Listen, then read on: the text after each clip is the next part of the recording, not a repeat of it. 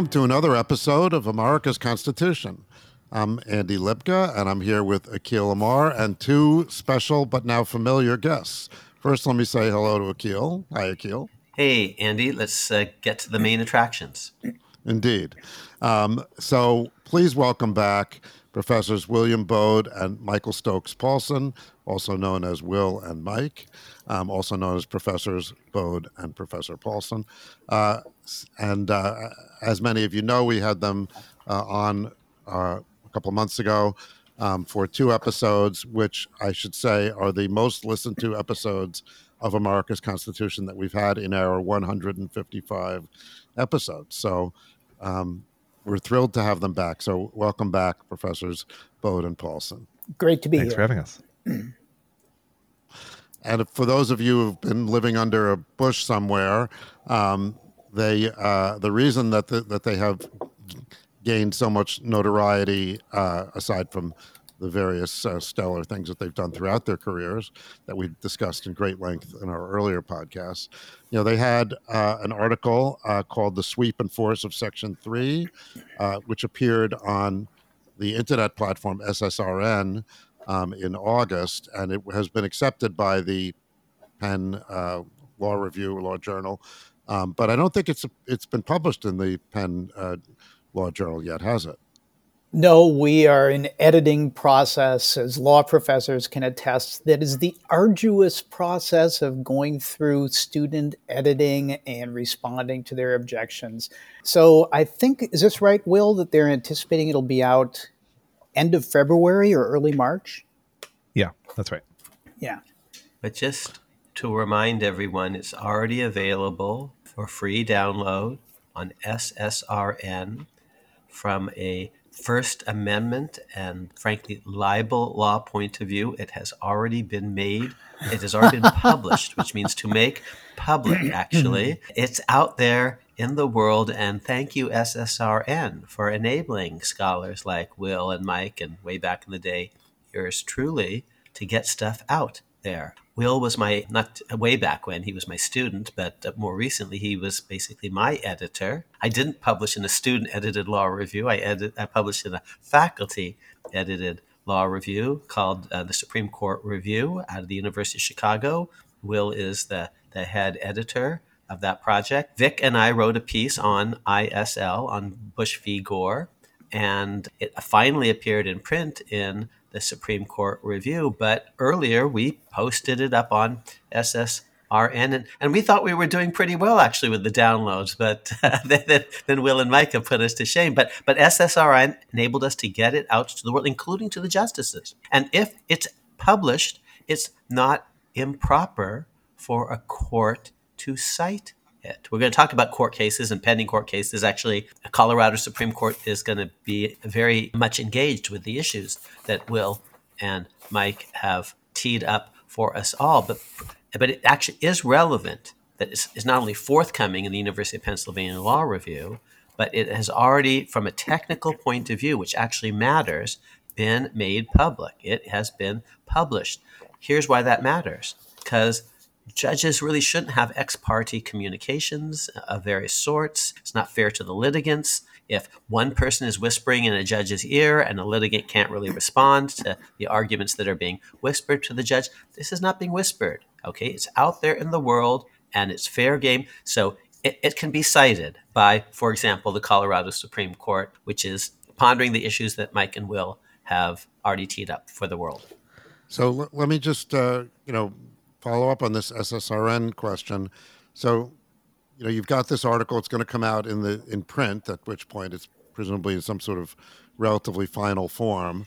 And now you're saying that you're responding to edits. Are you changing the download, the upload rather, on SSRN as you're preparing the article for publication at Penn? We've done that once, and we'll probably do it one more time when there's a clean version. But I was going to say, this is, in general, we made the choice not to make a ton of substantive changes to the article. If we were writing the article now, there are now a bunch of new court cases, there's a bunch of new scholarship that, we would address. But we decided, especially because so many people have read the article as it stands, not to try to make the article a moving target, not to add a part 5 or a whole bunch of footnotes. That may be a new piece we may write, We were just talking about whether to, to write an extensive another salvo in this battle, but this piece will be in substance more or less the same, so that it's not a moving target for people trying to deal with it. Well, I hope you'll consider this podcast then and a forum in which you can, make edits or corrections or additions or new ideas or whatever. And I'm sure our listeners would appreciate that. That's part of why we're here. So why don't? Yes, great. So why don't we start off just with a tiny bit of background for our audience. So again, the title of the article, "The Sweep and Force of Section 3." Okay, what's Section 3? Section 3 is part of the 14th Amendment to the Constitution, which was drafted and passed and ratified after the Civil War in the early Reconstruction period. And we've talked a lot about it in recent weeks. We talked about it with Professors Graber and Magliacca, specifically in the context of officer. And we'll talk about what that means, I'm sure, on this podcast as well. One of the things that came out in that podcast is that the various sections of the 14th Amendment are related, are deeply related in ways that perhaps many people don't appreciate.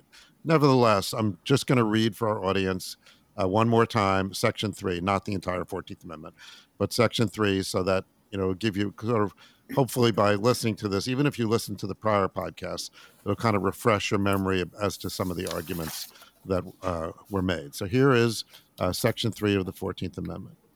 No person shall be a senator or representative in Congress or elector of president and vice president or hold any office, civil or military, under the United States or under any state who, having previously taken an oath as a member of Congress or as an officer of the United States or as a member of any state legislature or as an executive or judicial officer of any state to support the Constitution of the United States, shall have engaged in insurrection or rebellion against the same, or given aid or comfort to the enemies thereof. But Congress may, by a vote of 2/3 of each house, remove such disability. Okay, that's it. Okay, so now let's talk about the article in the context of this section. So tell me about the reception. What would you say are the parts of the article that have gained the widest acceptance? That there's been less pushback and that you've had the most kudos on. So we start with Will? Sure. I think there's been relatively little pushback to the proposition that Section 3 lives, that it's still an enforceable part of the Constitution, that it's not limited to the Civil War, even that it's not just limited to things of the scale of the Civil War, sort of that it's a real viable enforceable part of the Constitution. And there's been much acceptance, definitely not complete acceptance, but much acceptance to the idea that it's self-executing, that it's a currently enforceable rule of constitutional law, that it's not something that has to be activated first by Congress. There are some people who disagree with that. There are people who claim not to disagree with that, but then seem to sort of let that creep in through the back door. But I think there's been more agreement that it's on the table and that you can have litigation of some kind in some format about Section 3. Does that seem right to you, Mike? Yeah, that sounds right. In addition, another of our propositions was that to the extent Section 3 deviates from prior law, Section 3 supersedes or satisfies that prior law. And there's been essentially very little, if any, critical commentary on that. In fact, if I can just sort of expound a little bit, Andy, Sure. the types of objections that have been raised to the article are relatively few. And some of them are more in the nature of political objections, right? That following or implementing Section 3 in accordance with its terms would be a bad idea, that we should let the voters decide and we should not let the constitutional provision interfere with or alter the election process, or that it would be dangerous or disruptive to give legal effect to Section 3, even though it's operative and its terms apply, because it could be misused or it could produce unrest or even violence that people will object to Trump being kept off the ballot. And so we should retreat from vigorous enforcement of Section 3 because of that prospect. Again, that's not really a legal objection. That's purely political objection, and I think kind of a regrettable one. Just in terms of backing up a little bit, in terms of the the acceptance of your propositions. So though you've detailed now which ones you felt were most accepted. Now, many of your propositions were backed. I mean, they were all backed up with various arguments or evidence. And would you say that some of it, some of that evidence has been, trashed, or some of the arguments have been, then people might have come up with the same conclusions, maybe. But so, for example, one thing might be, you talk a lot about Griffin's case, right, as being, it's a problem for you in a way, and here's how you resolve the problem. Has there been a lot of pushback on that and saying, no, Griffin's case is actually the answer here? You're wrong, and this is why. Andy, why don't you remind everyone about what Griffin's case is? Well, I'll let our law professors Okay. do it. Why don't you do that, Teal? You're the... I'm actually enjoying, for once, being able to lean back and have others drive the bus.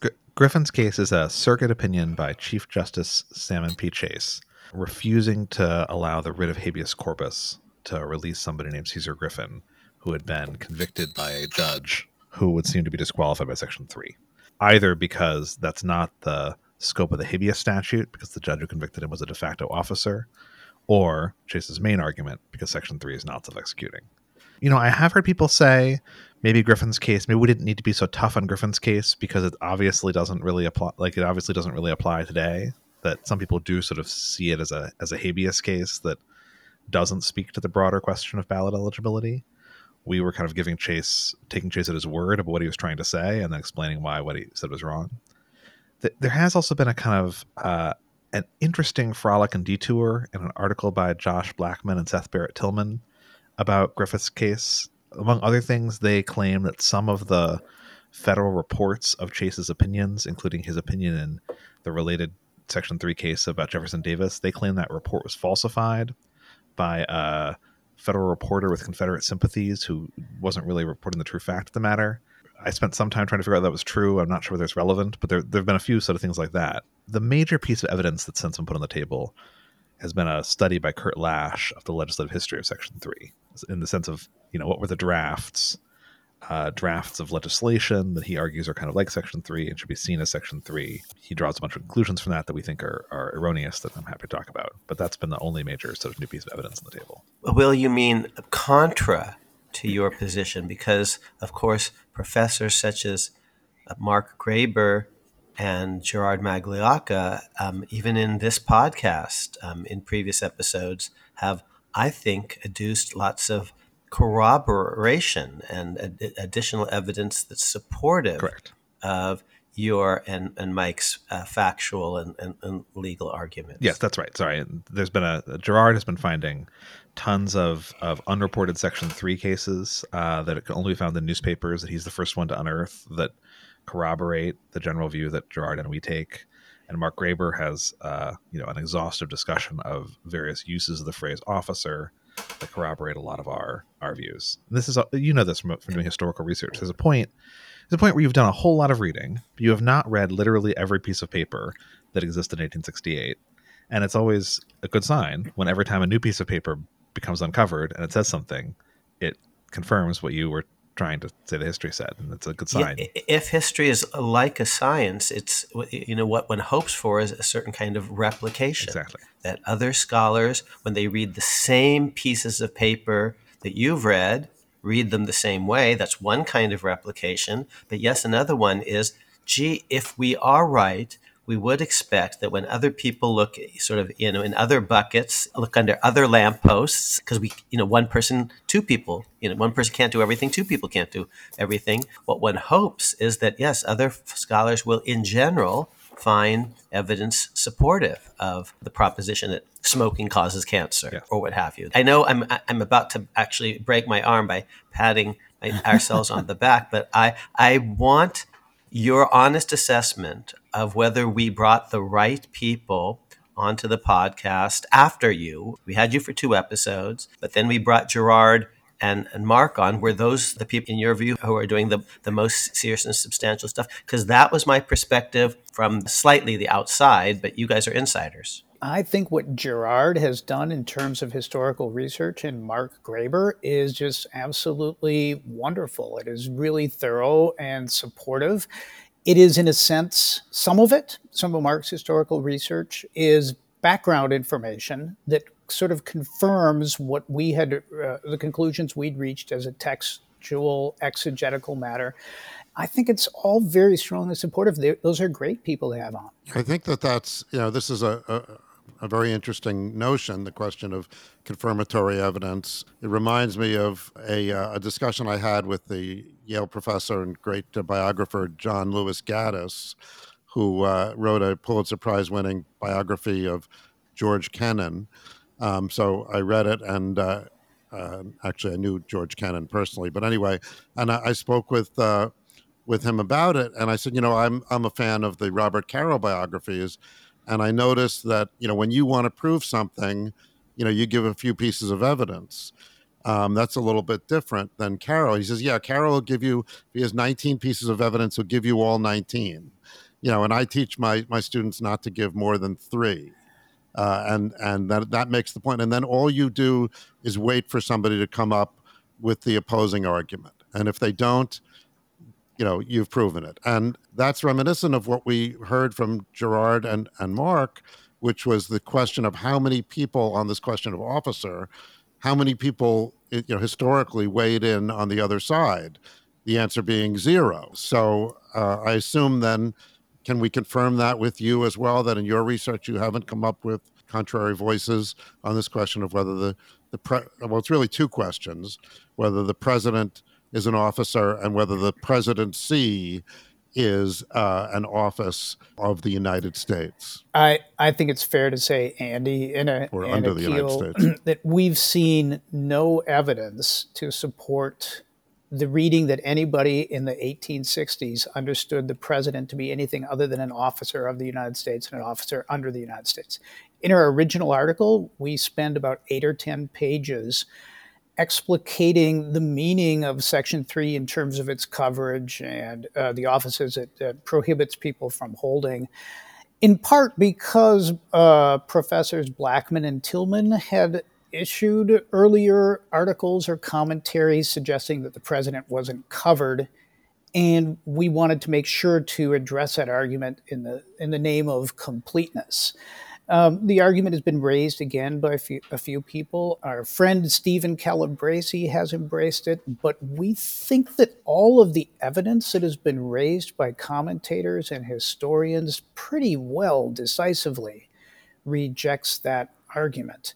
Mike, is there anyone, or Will, is there anyone from the 1860s whom you've encountered who ever said the following? We talk about officer and office and president and presidency. Is there anyone who ever said, oh, an oath to support the Constitution, which is textually referenced in Section 3 of the 14th Amendment, is different from an oath to preserve, protect, and defend the Constitution? And the president, of course, under Article 2, swears or affirms to preserve, protect, and defend the Constitution. Oh, but that's totally different.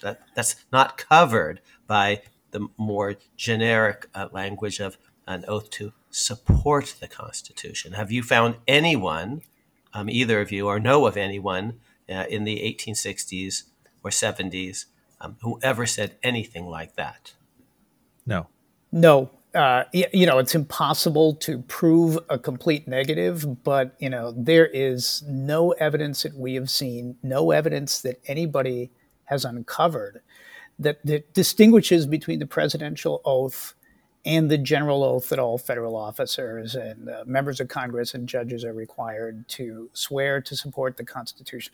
One other thing, and we have your word that if you do find some evidence, even if it's, from some dog catcher in Podunk, whatever, you'll let the world know, right?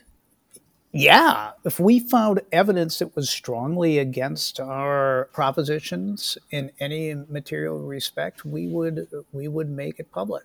But so far as we know, no prominent defender of the Section 3 language ever embraced this distinction, and no obscure defender or even opponent of Section 3 ever raised the suggestion that the presidential oath being specific and more detailed than the general oath of support for the Constitution somehow meant that the president was not obliged to support the Constitution and is not covered by that same oath. I think that argument is really bordering on really the frivolous and irresponsible, and we've not seen any historical support for that in any source whatsoever. If we find one, we'll let you know. Because I believe the technical term is a specification, right? So the law often has a general provision and then a thing that makes it more specific. And that's not unusual to people who are trained in the law, that you can have a general command that has to take an oath to support the Constitution, and then a more specific version for a particular officer whose name is spelled out. And only a very almost artificial intelligence style textualism, I think, could lead you to think, well, they're not the same because they use a different word, without realizing that support is a specification, or that preserve, protect, and defend is a specification of support. Okay, well, that's good. So let's get to then some of the, and of course we're alluding to one of the critiques of the, of the argument that you made, which is that the president is even covered here. So, but Mike mentioned some others. So let's get to them and maybe get a little more specific about them and see if you have any additional response. So these are people that have responded to you. And so you could respond saying, well, we discussed that already.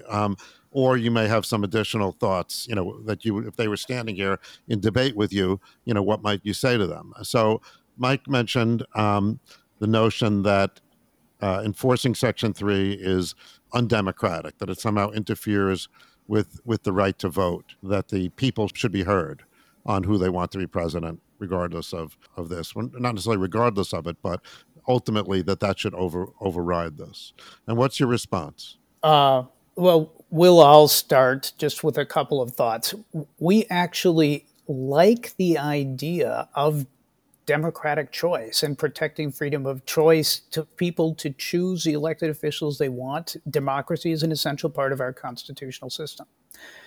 That said, there are constitutional provisions that specifically limit who you can choose. I can't vote for Barack Obama again. He's constitutionally disqualified by the 22nd Amendment. I can't vote for George W. Bush again because he's constitutionally disqualified under the 22nd Amendment. Bill Clinton is constitutionally ineligible. Arnold Schwarzenegger is constitutionally disqualified, and I can't vote for him. Now, I think most people in just sort of common sense language would not say that that interferes with democracy, that that's undemocratic or frustrates the right to vote.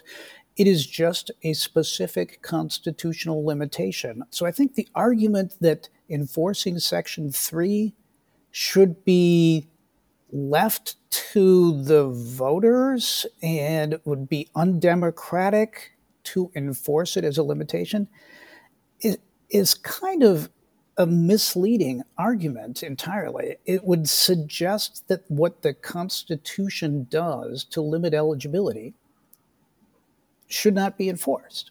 And that really is not a substantial argument. Will, do you have anything to add to that? Well, one other example is when somebody is impeached, when Congress impeaches a president, one of the things they can do is disqualify him from holding future office under the United States. And I've heard some people, even skeptics of our argument, like our friend Steve Calabrese, say, I don't think the president is covered by Section 3, but I do think Congress should have impeached him and permanently disqualified him from holding any office under the United States under the impeachment clause, which is another way of saying a lot of people are okay with that anti-democratic consequence if it comes through an impeachment. And I'm not sure why Section 3 would be any different. I think sometimes people who are reading an old constitutional provision do something where they think, well, the framers of this provision were reasonable people. I'm a reasonable person. I am queasy about enforcing this provision. Therefore, they must have been queasy about enforcing this provision. Therefore, we should read it the way I want to read it. And I think Mark Graber made this point well on the last episode. If they were writing the provision in a, having spilled a lot of blood over the question of constitutional obedience and constitutional enforcement and what risks they were willing to take, maybe we ought to have a little bit of humility about whether we can impose our, queasiness on the people who actually wrote the Constitution in the wake of the Civil War. Additionally, I think Mark has made the point, I think you've made the point, that when you're confronting a provision that doesn't have a lot of gloss on it, hasn't been routinely part of our practice. Maybe there's no precedent against it, but there's no precedent strongly in favor of it. It seems like a clean slate. There's sometimes additional anxiety. People have already internalized, the rules of impeachment.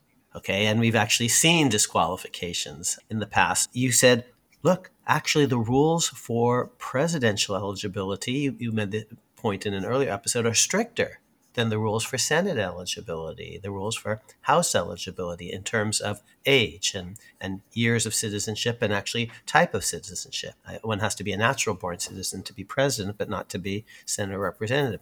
And people kind of forget that in a way. That kind of recedes into the background. So they don't realize, Section 3 is actually of a piece with all of that. But because we haven't seen it before, we get freaked out about that one and not about the stuff that we take for granted. So, I personally agree with you, but here's 3 arguments that I think I've heard that might push back on this a little bit. I think some of them you've already responded to, but let me, in your paper. But one is that the notion of whether someone is 35 or whether someone is a natural born citizen is objective, and that the provisions under Section 3 are more subjective, and therefore, well, if we're going to have a subjective choice, then perhaps that's subject to a different standard. That's one thing. Andy, 35 is easy, right? You can tell whether someone is 35 or not with pretty little factual evidence or dispute. Whether someone is a natural born citizen of the United States may be slightly factually more difficult.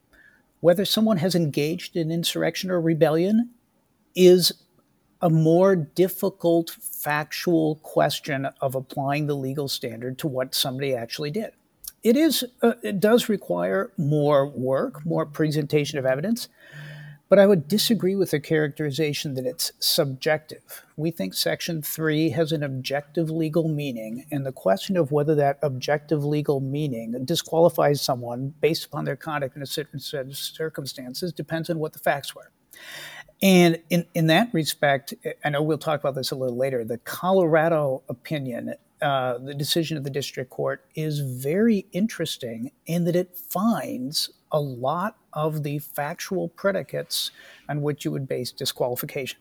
But I think the fact that a question is easy, a particular qualification is easier to apply and a different disqualification is somewhat harder to apply, doesn't mean that they are not equally constitutionally operative. It means that one takes a little more work than the other. There's a sort of a famous fallacy that I think people sometimes accused fairly Justice Scalia of committing, of thinking, rules are better than standards from the rule of law point of view.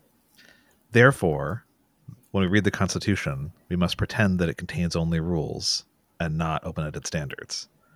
But unfortunately, for better or worse, we have to take the Constitution as it comes. So I do think it's right that Section 3, introduces a more of a standard, or this a thing that has more issues of judgment, more issues of factual determination, as Mike says.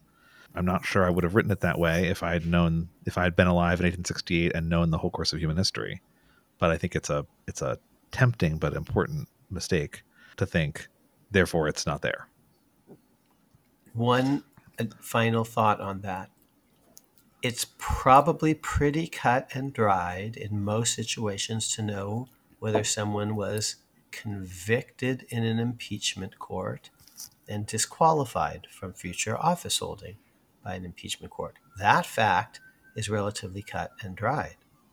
But of course, one can't be convicted properly in an impeachment court and disqualified properly in an impeachment court unless one has committed high crimes and misdemeanors of a certain sort. Oh, and that looks, that a little bit more standard-ish. There's a little bit more kind of play in the joints. It's more like Fourth Amendment reasonableness than it might be like 35 years old. And Congress judges that. The House in the first instance, the Senate ultimately. And of course, when we're talking about section, and Will, earlier you see mentioned impeachment, because one qualification for office is you can't have been disqualified by an impeachment court. And who decides actually whether you're disqualified? Well, that's actually the House and Senate in an impeachment process. And they are deciding whether you're guilty of a high crime and misdemeanor. Here, of course, even if one is disqualified in the first instance, that's not ultimately the end of the question, because there's still the possibility of a pardon. And who decides the pardon? Actually, the Congress. It's a different voting rule. Perhaps they have to affirmatively pardon by 2/3, whereas 1/3 plus one in the Senate, would result in your acquittal in an impeachment court. But there is an interesting connection there. And in our previous episode, I think Gerard in particular emphasized this, that even if you thought that Donald Trump, for example, is disqualified under Section 3 of the 14th Amendment, that's not game, set, and match, because Congress still, and they're politically accountable, Congress is, have the ability to actually undo that, and with pretty broad discretion. So this is a related point on this, and again, I'm not.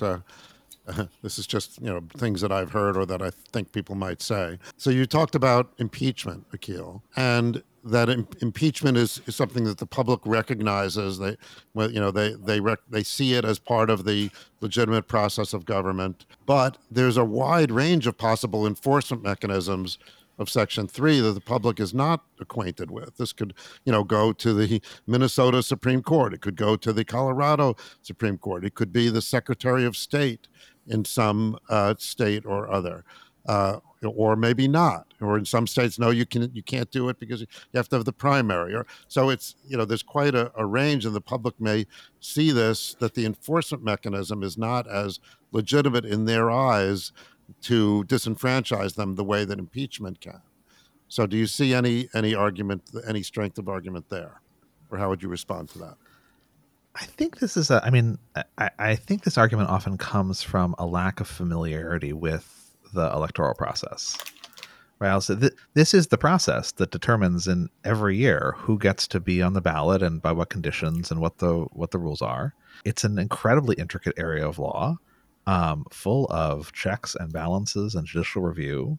And I think, again, people don't think of it very much because most people, to the extent they're engaged in politics, watch some stuff on TV and then they get a ballot that has some names on it. They don't really think about where did those names come from and who decided and how does the system work. That's probably good. That's a sign our democracy is pretty healthy, that you don't have to worry about how the water and electricity is getting to your house and how the names are getting on the ballot.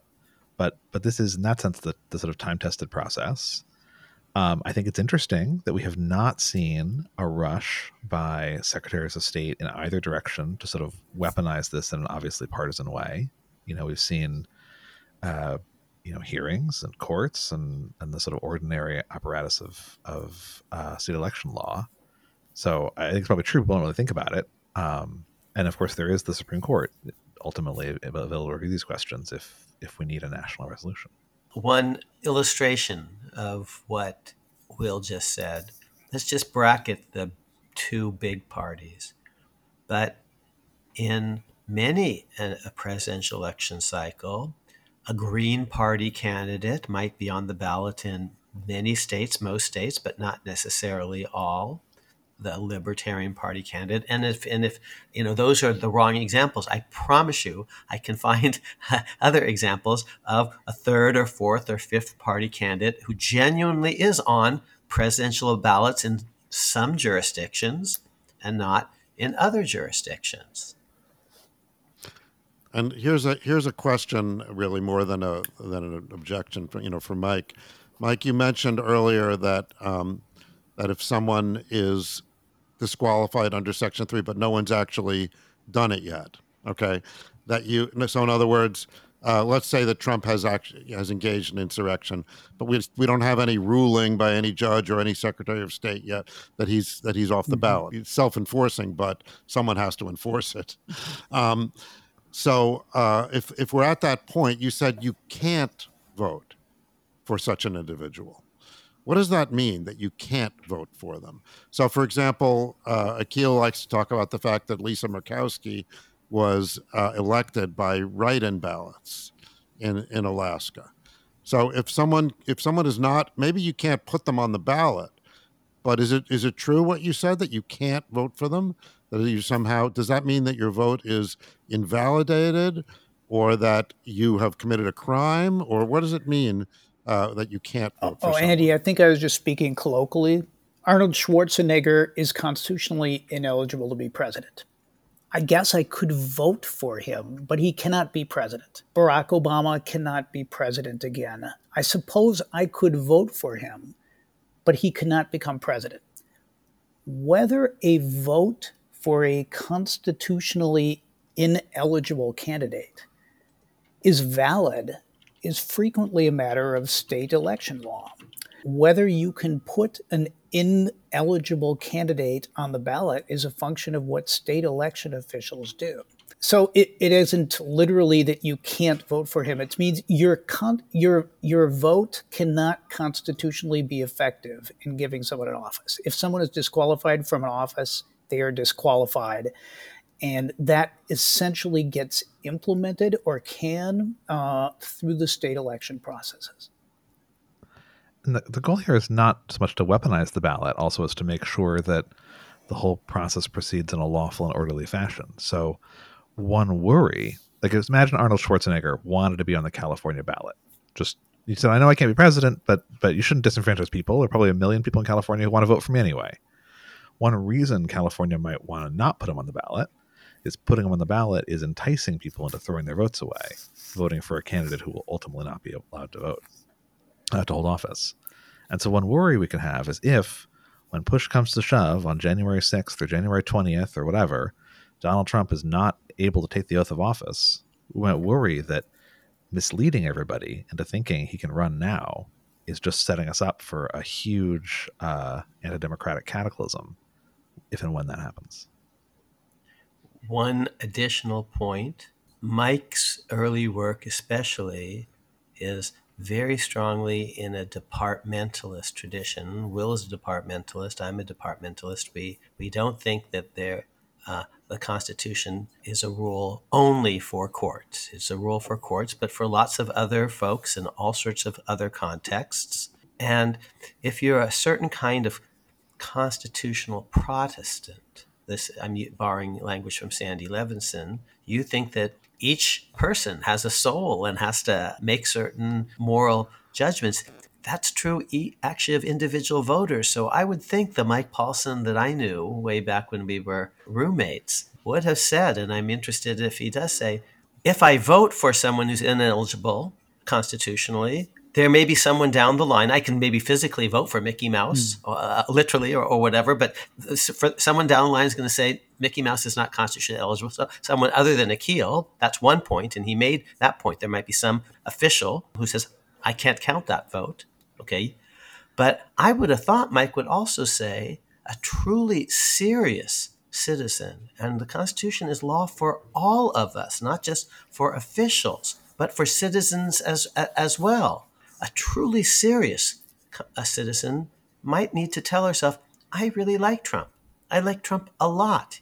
Trump is actually my first choice in my heart, but I am not permitted, if I really take the Constitution seriously, to vote for Trump because Paulsen and Baude and Magliocca and Graeber and others have persuaded me. I have actually read these pieces. I'm one of the 100,000 who downloaded this. They've actually persuaded me that he's ineligible. And it's not just that I'd be throwing my vote away, possibly because some other official down the line would disregard it. It's something that I actually can't do, even if I want to do it. Mike, is that your view? Yeah, I hadn't really thought about it that deeply, but if the Constitution applies to everybody and everybody has an obligation to act faithfully to the Constitution, it's an obligation of all citizens.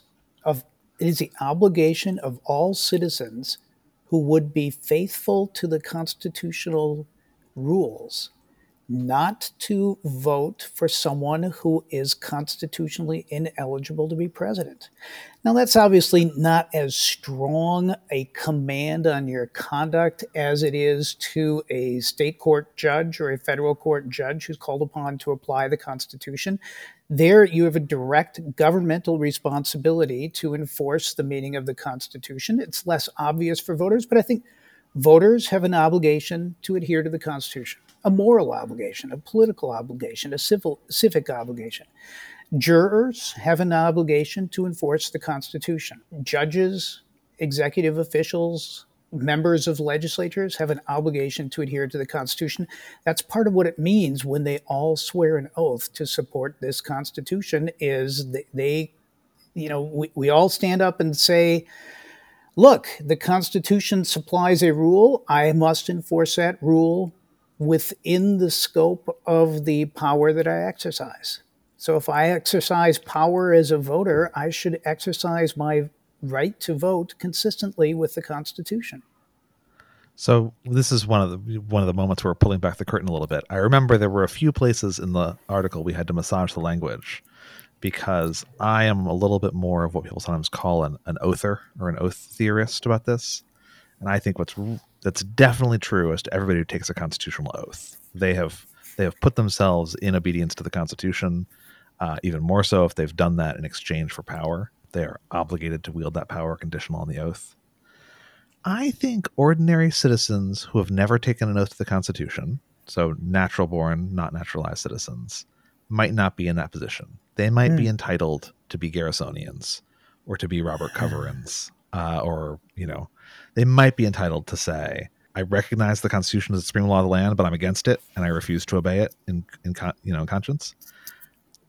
It's hard for me to put myself in the mental state of a person who felt that way on this issue, who thought, I recognize Trump as constitutionally ineligible, but I am so devoted to Trump that I will take Trump over the Constitution. But I think they might be entitled to do this. Now, we talked about confessing counter evidence, so I will confess. Justice Anthony Kennedy took the opposite view, took Mike's view. I once started to write an article about this that I've never finished. But at a naturalization ceremony in Denver, where he was issuing the constitutional oath to newly naturalized citizens, where they take an oath of allegiance that natural-born citizens don't have to, he explained to his children in front of everybody that this oath was just symbolic or declaratory of the exact same constitutional obligation that all citizens owe to the Constitution. That while his children had never done this, they also had the same obligation that he was about to swear to everybody else.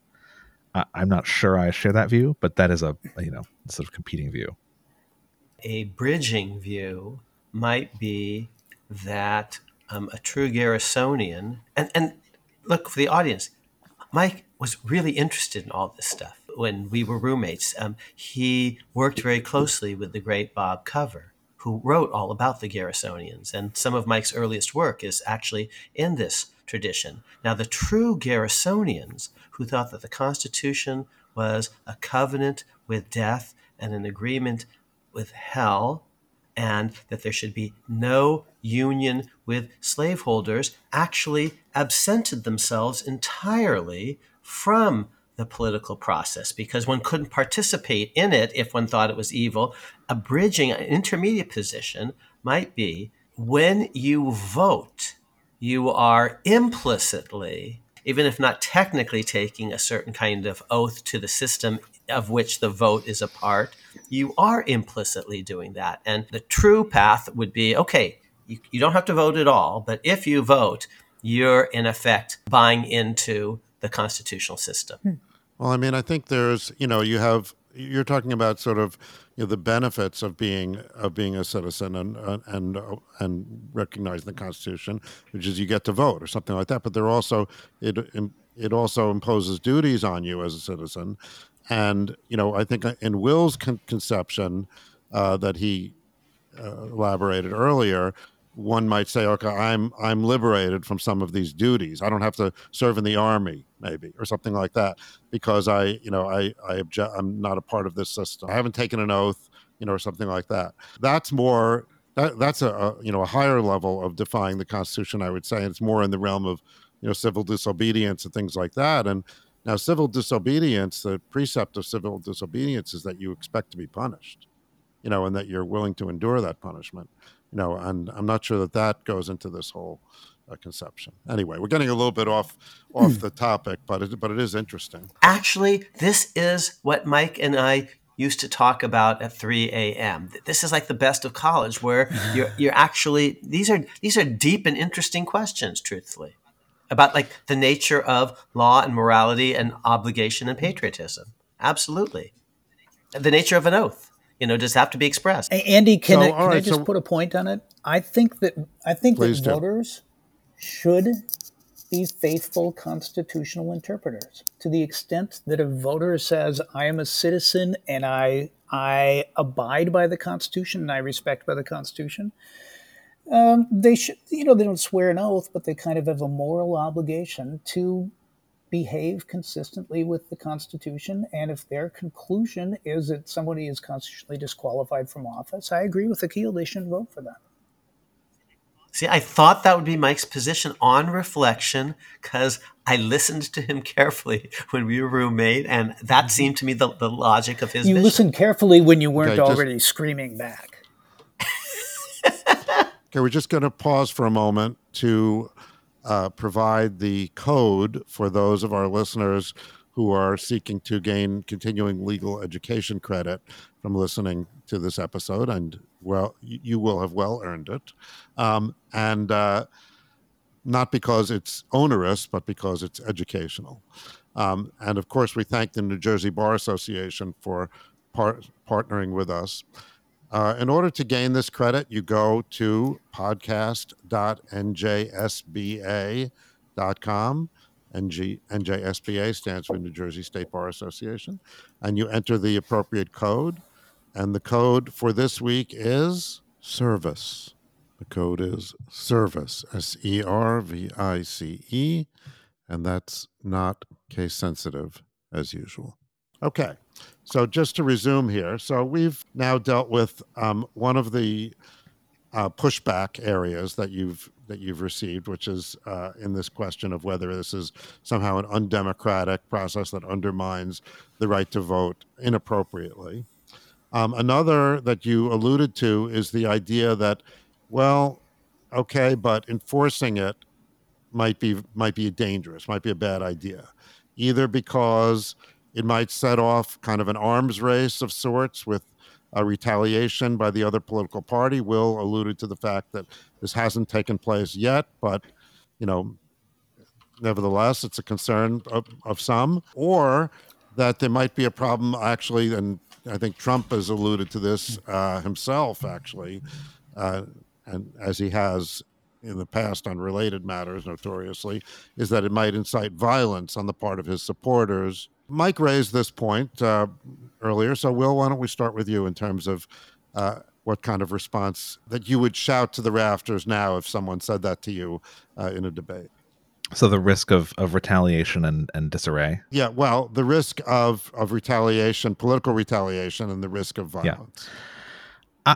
I think there's something to this as a factual matter. I think there is some reason to worry about that. And I will say the reaction to this article helps me understand where people like Chief Justice Chase were coming from when they decided that instead of taking the 14th Amendment seriously and instead of taking Reconstruction seriously, they would kind of knuckle to the threats of violence and retaliation that they got in the South. And, they chose the path of avoiding picking a fight and instead not being faithful to the Constitution. So I get it. I guess I can't say it's the right choice. I think, part of the point of a constitutional system and part of the point of having people take an oath to the Constitution is to say that that's not supposed to be on the table, right? Lincoln, I think, probably knew that the Civil War was leading to massive deaths and was not always sure he was going to win it. But Lincoln thought he didn't have a choice because he'd taken an oath to the Constitution to preserve the Union. And, it wasn't up to him whether or not it was worth it. I guess I feel the same way about about Section 3. I will add, Yeah. I think this is a reason to have this taken care of sooner rather than later. So we're going to talk hopefully soon about the various state cases about this. But I think one attitude you might have is, oh, there's going to be a lot of unrest if we do this, so let's put it off as long as possible. Maybe it won't be necessary. I remember during the Trump impeachment, people saying, well, maybe we don't have to impeach him because he probably won't run again. If he runs again, he probably won't make it. So maybe we can wait. But I think one important lesson is we probably ought to tell people sooner rather than later what the deal is, rather than let this sort of continue to heat up. Yeah, I think one way to think about it might be, do we think it was wrong to have the various court cases and so forth in the aftermath of the 2020 election, and to go through the electoral process as prescribed by the Constitution, Electoral Count Act, and so forth, because we might get violence on January 6th. Right. Well, we did get violence on January 6th, but I don't think anybody thinks that we were wrong to have courts hear cases and to have Congress meet on January 6th, right. As they were constitutionally prescribed to. Not the fault lies in those that rioted, not those that conducted the legal processes. Right. I mean, there's a phrase, massive resistance, that's usually used to refer to the Southern refusal to obey Brown versus Board of Education, sometimes in violent ways. And I think the usual lesson of that was not that the massive resistors were right or that their objections made Brown wrong. And I think we could stand to maybe relearn that lesson sometimes. Let me just add this point. I don't think we should fear the Constitution. I think we should faithfully apply the Constitution. And I think we definitely should not let people hold the Constitution hostage to political threats of violence. If the right answer as a matter of faithful constitutional interpretation is that Trump is disqualified from office, that is the right constitutional answer. It's almost unimaginable that we would say to the Supreme Court at the time that it's considering Brown versus Board of Education, don't decide this question correctly. Don't invalidate segregation, because there are going to be some people who are going to be upset and are going to react with hostility and maybe even violence. Therefore, don't interpret the Constitution correctly. I find that reaction, which has appeared in some newspaper editorials, really, really disturbing. It's a clear faithlessness to constitutional principle. Let me put forth what I think is maybe the strongest version of the other point of view. And since you both mentioned Brown, it is a point of view that is very close to an important article, Mike, that our friend and teacher Paul Gewirtz published in the Yale Law Journal when we were students, called Remedies and Resistance. Here's the argument. If the judge's job, and by judge we could mean an election official also, but is to actually, as faithfully as she or he possibly can, enforce the Constitution. Let's say, and they've deeply internalized that. Let the heavens fall in a way. We don't count deaths on the other side of the balance pan. We don't count the costs of police force. Our job is to make the constitutional principle real in the world as to the maximum extent that it lies within our power. And you might say, well, that means you just enforce it to the hilt, always. But suppose the person says, here's what I'm actually worried about. I'm actually worried that if I try to enforce Brown fully, I won't be able to enforce it at all. But if instead I gradually phase in desegregation, I'll actually in 5 years have more enforcement of Brown than if I do it all. As a matter of remedial discretion, if my job is to make equality real in the world, I'm going to get more of it if I go slow. And that's the article, Remedies and Resistance. The argument here would be, suppose I were 100% convinced, and maybe the answer is you're never going to know 100%, and so you just fight the hypothetical. But if I honestly believe it's almost a moral certainty that if I try to enforce this, the problem is there are going to be more insurrectionists who in the end are going to be in power in 3 years or 5 years, because Trump is going to be able to do various things and Trumpists, such that we're actually, from 14 Section 3's own perspective, going to be worse off. That seems to me the strongest and more. This is what law professors do. The interesting hypothetical on the other, to hold your feet to the fire.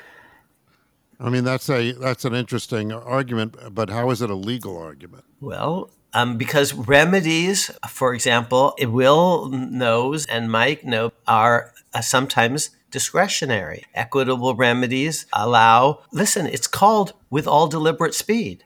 And that's part of Brown. And that's what Paul Gewirtz is theorizing in an article called Remedies and Resistance. Anyway, I'd love to get Mike and Will's take on this. Will and Akil and I all teach federal courts or federal jurisdiction. My students are taking their take-home federal jurisdiction exam now.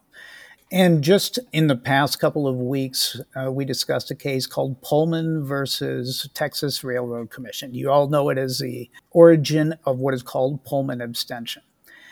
And it was a 1941 case where the Supreme Court, for, among other reasons, did not decide a substantive question in order to avoid a sensitive issue concerning racial discrimination. It's 1941. It's a dozen or so years before Brown versus Board of Education. And we had an interesting class discussion.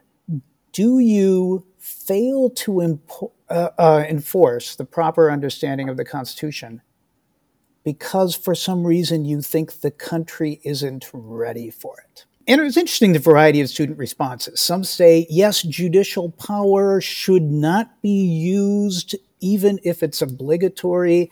The judicial power should include a power not to enforce the Constitution if you think enforcing the Constitution is a bad idea.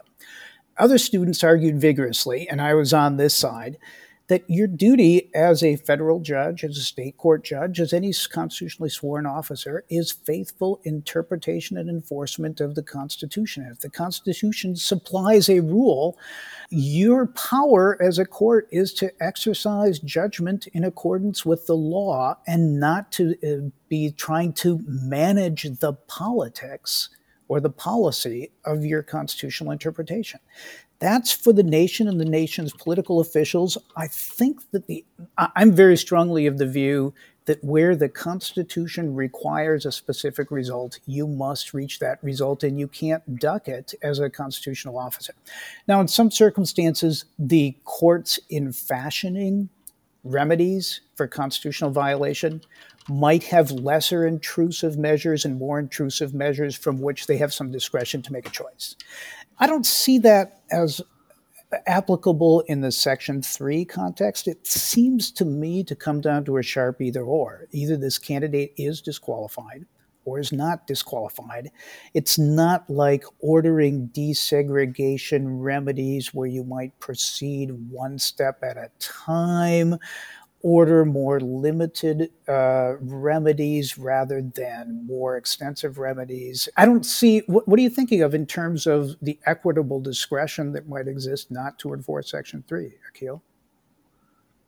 I think that's a really nice distinction. Yeah, you can imagine a version of this argument that's not going to be equitable discretion. It'll have to be more like, suppose it's the case that if we let this insurrectionist go, this will be the last insurrectionist. People will sort of move on.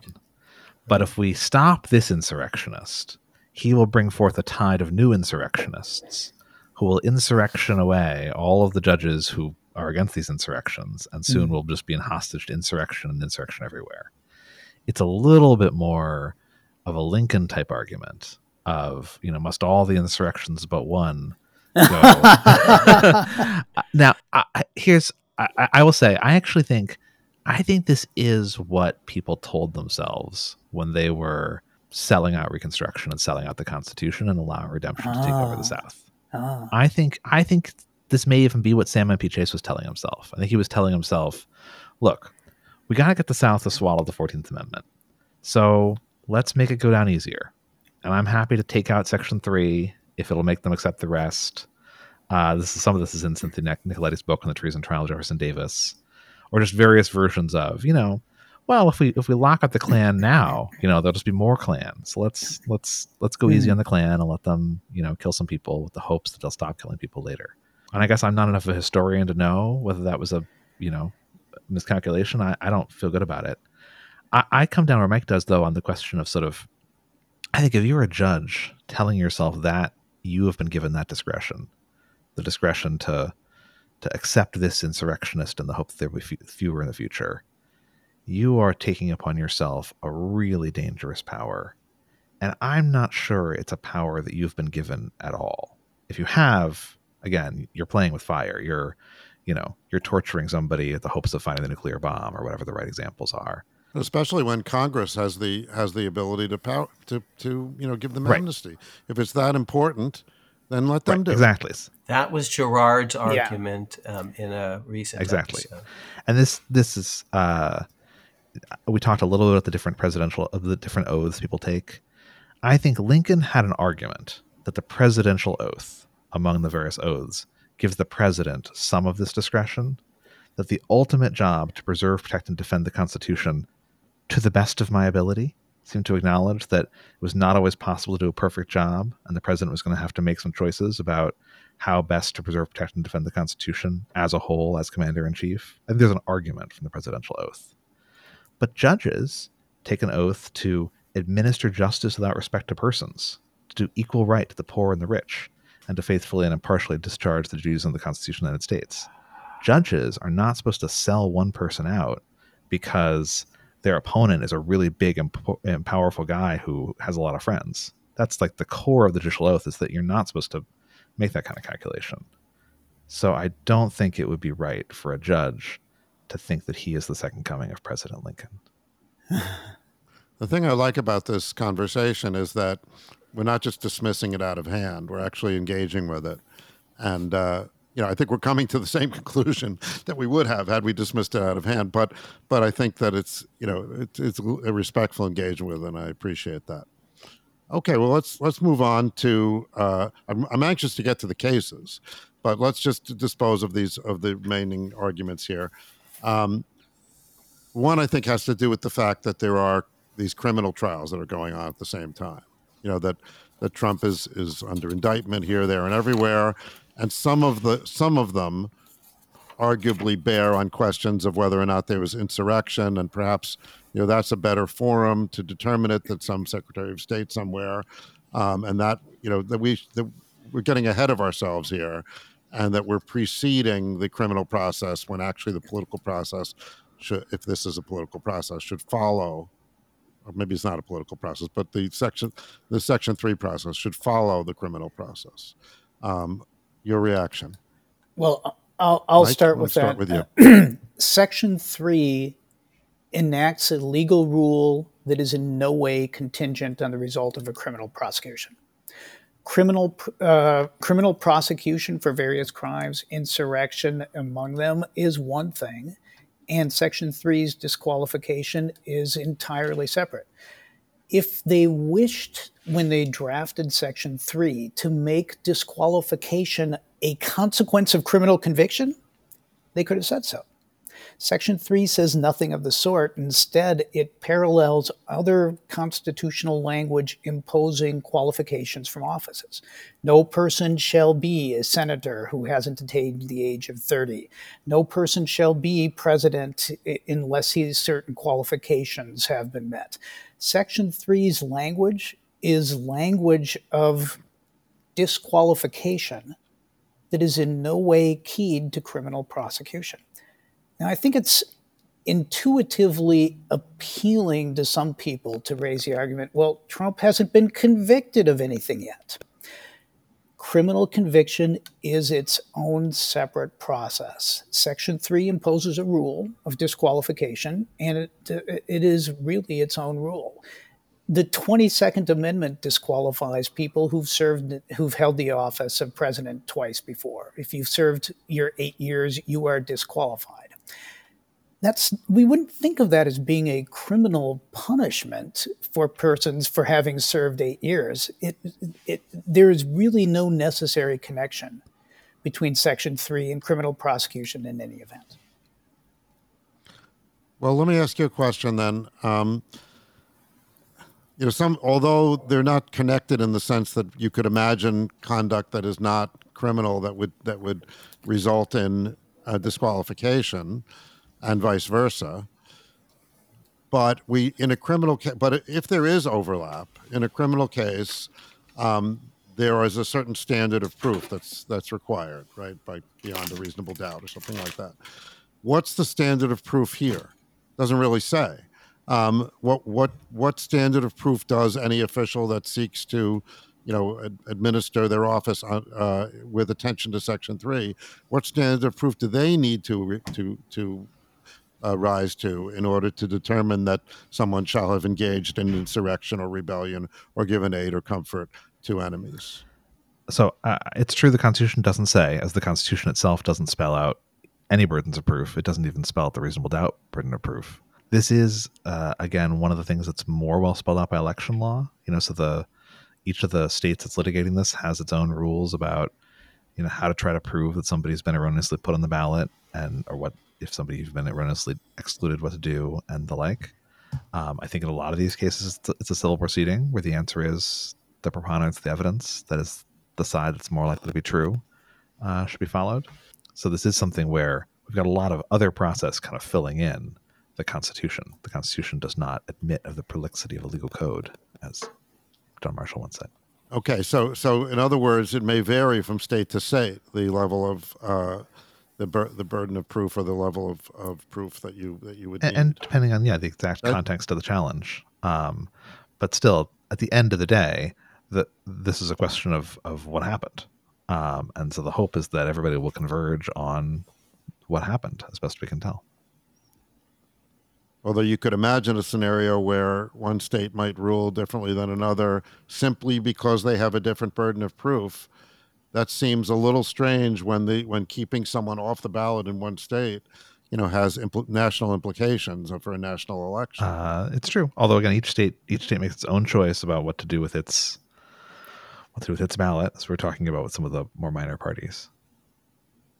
Mm-hmm. And Andy, those minor parties actually can affect who wins the state. I give you Ralph Nader, or Ross Perot, or what have you. So I promise you, there are third or fourth or fifth party candidates that are on the ballot in some states and not others. And in certain swing states, their presence could actually be outcome determinative, decisive. So I think Will is saying, gee, we're already there.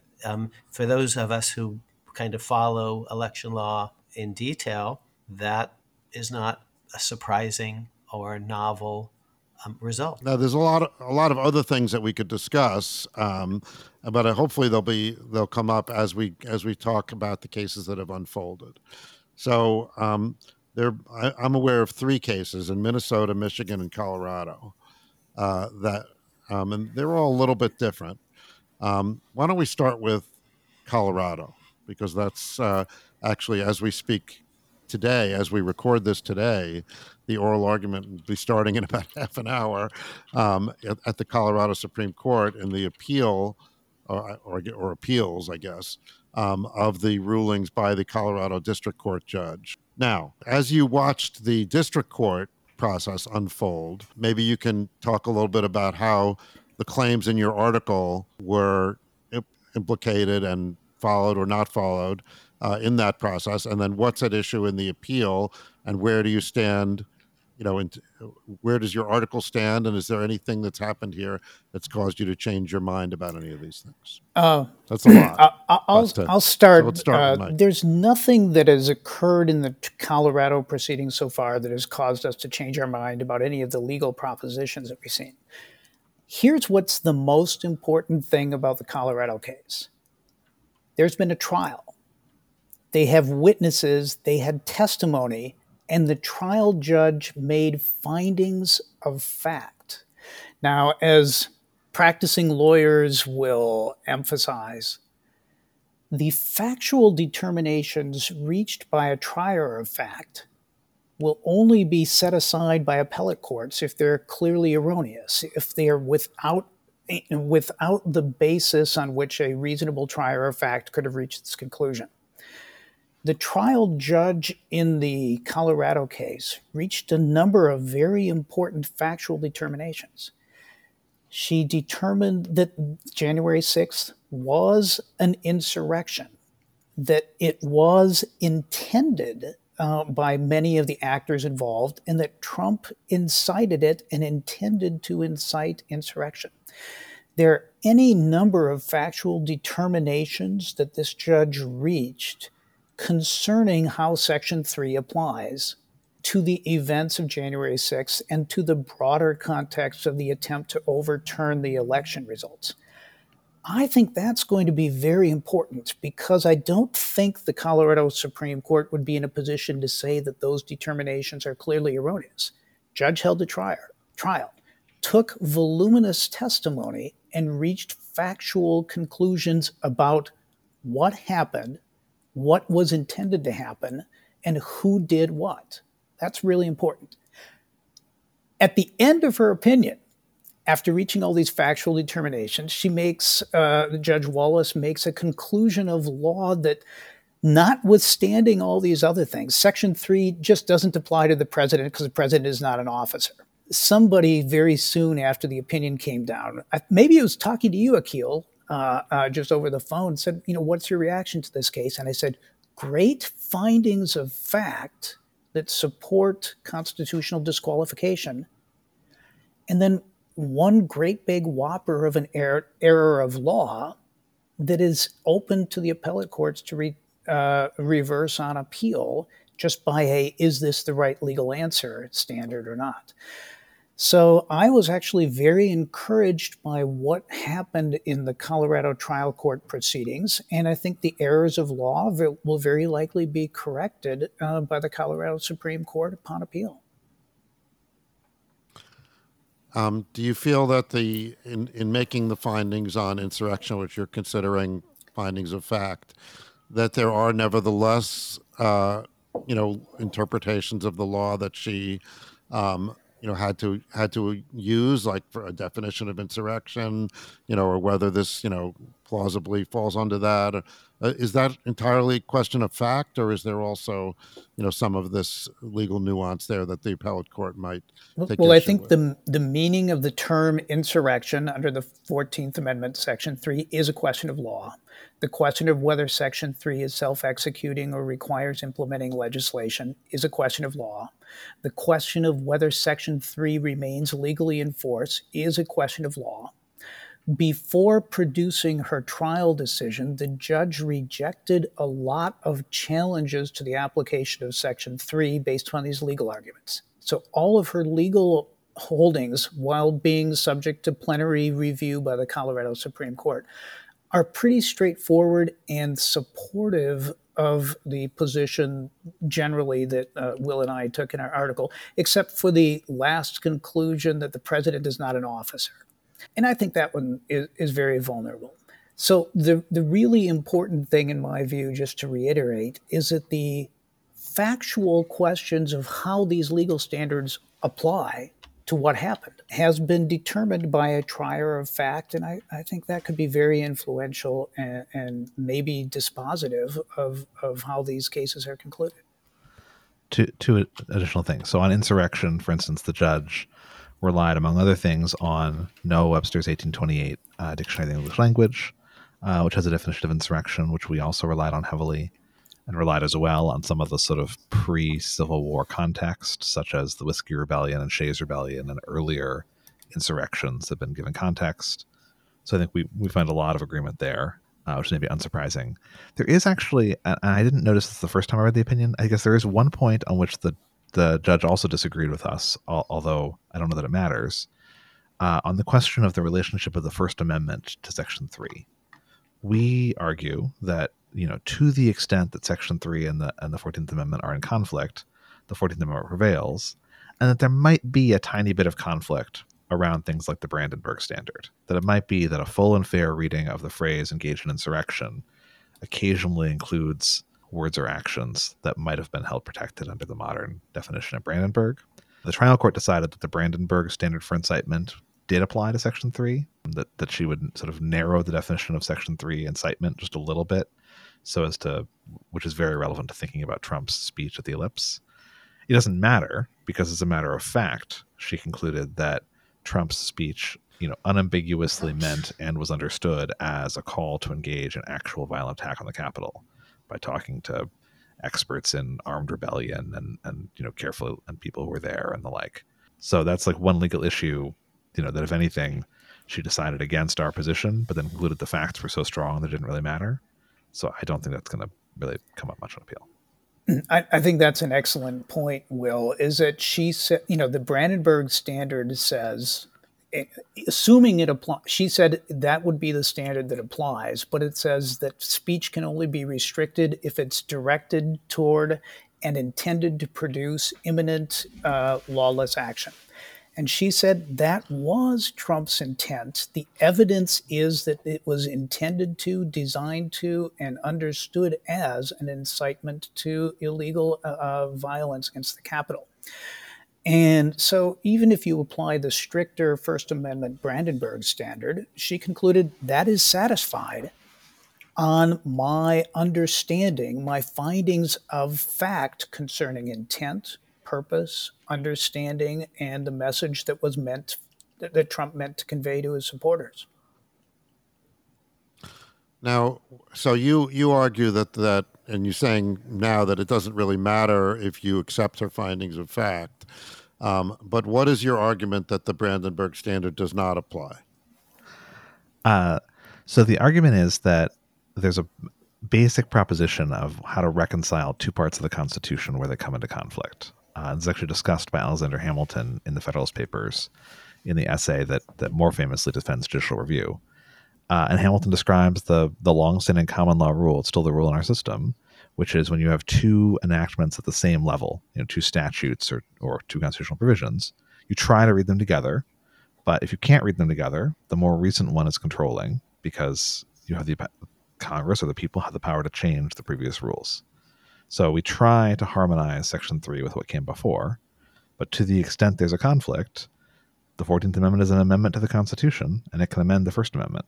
And so to the extent there's a conflict, which again we think is not huge, it's Section 3's standard that controls. This is more important when thinking about things like ex post facto and bills of attainder and due process, which people actually use as arguments against Section 3. So don't enact this because it will be an ex post facto law. So it's very clear that enacting it is rejecting that principle, and you shouldn't artificially narrow a constitutional amendment on the grounds that it's unconstitutional. Does it matter whether or not you believe that the people that enacted the 14th Amendment thought about it, thought about this First Amendment standard?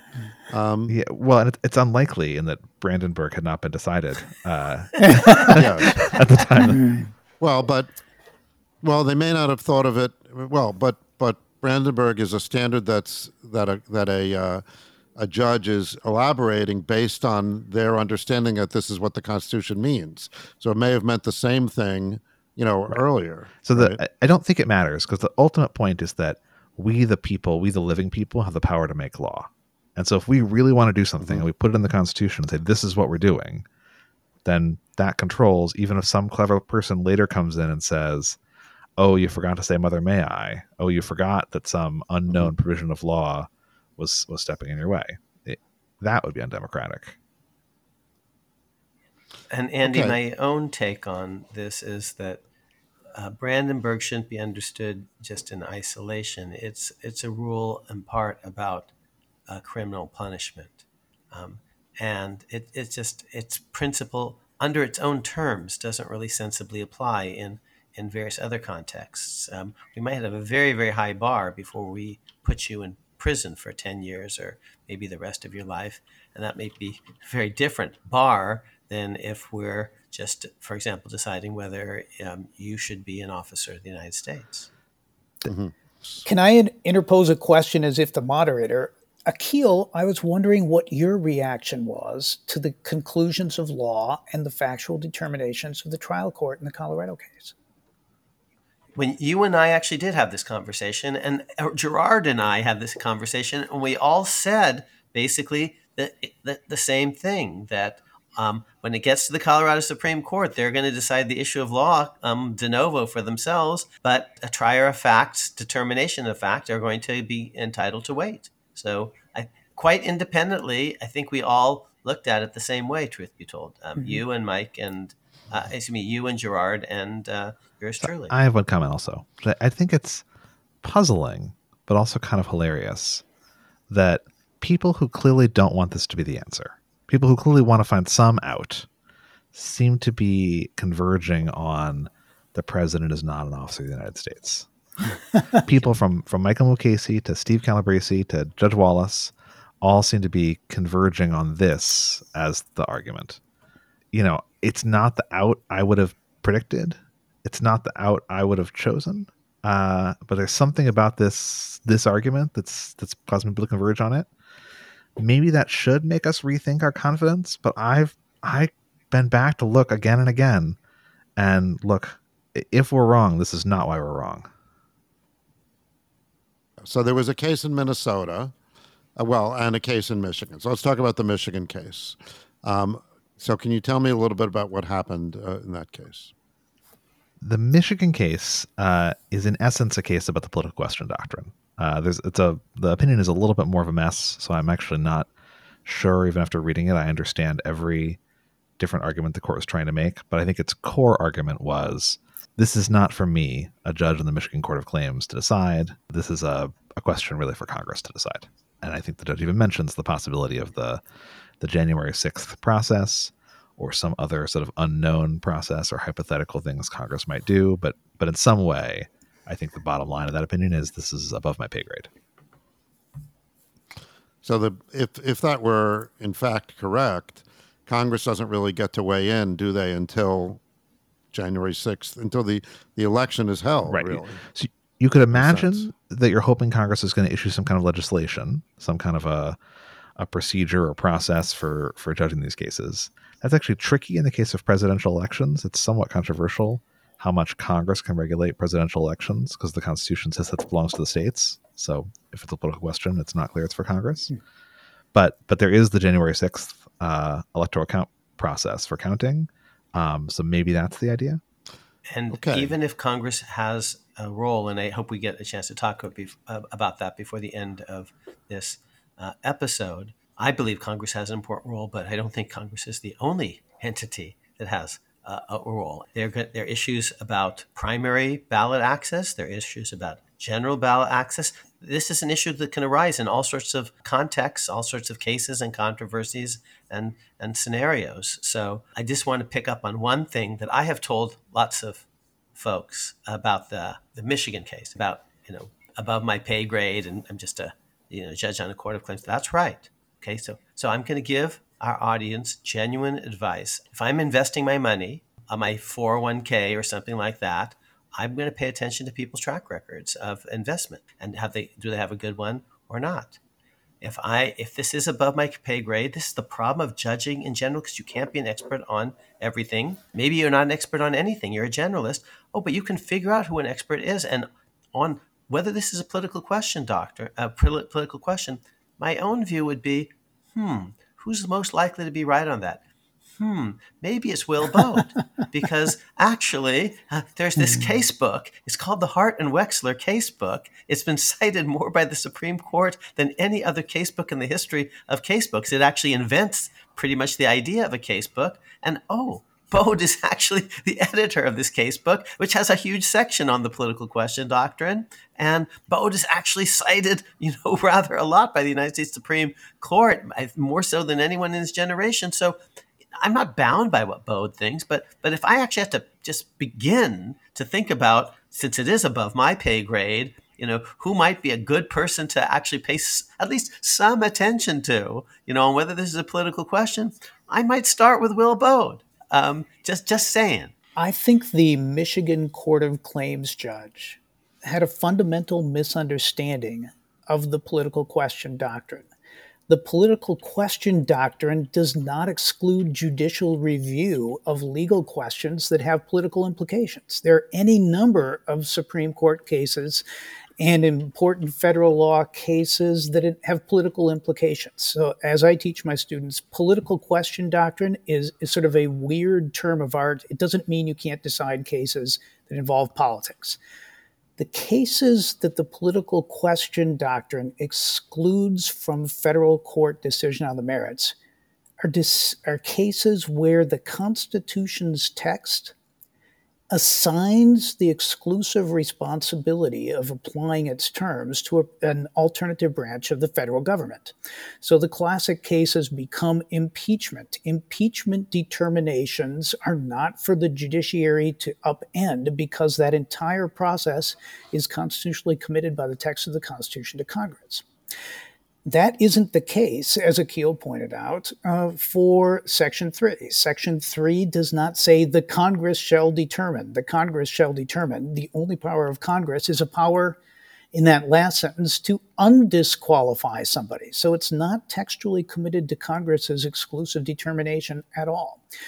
Another branch of the political question doctrine is the courts will not decide a case if there is a lack of judicially discoverable and manageable standards, which is kind of a fancy jargonistic way of saying there's no rule here, there are no laws, there's no standard that we can apply that would be part of the judicial rule.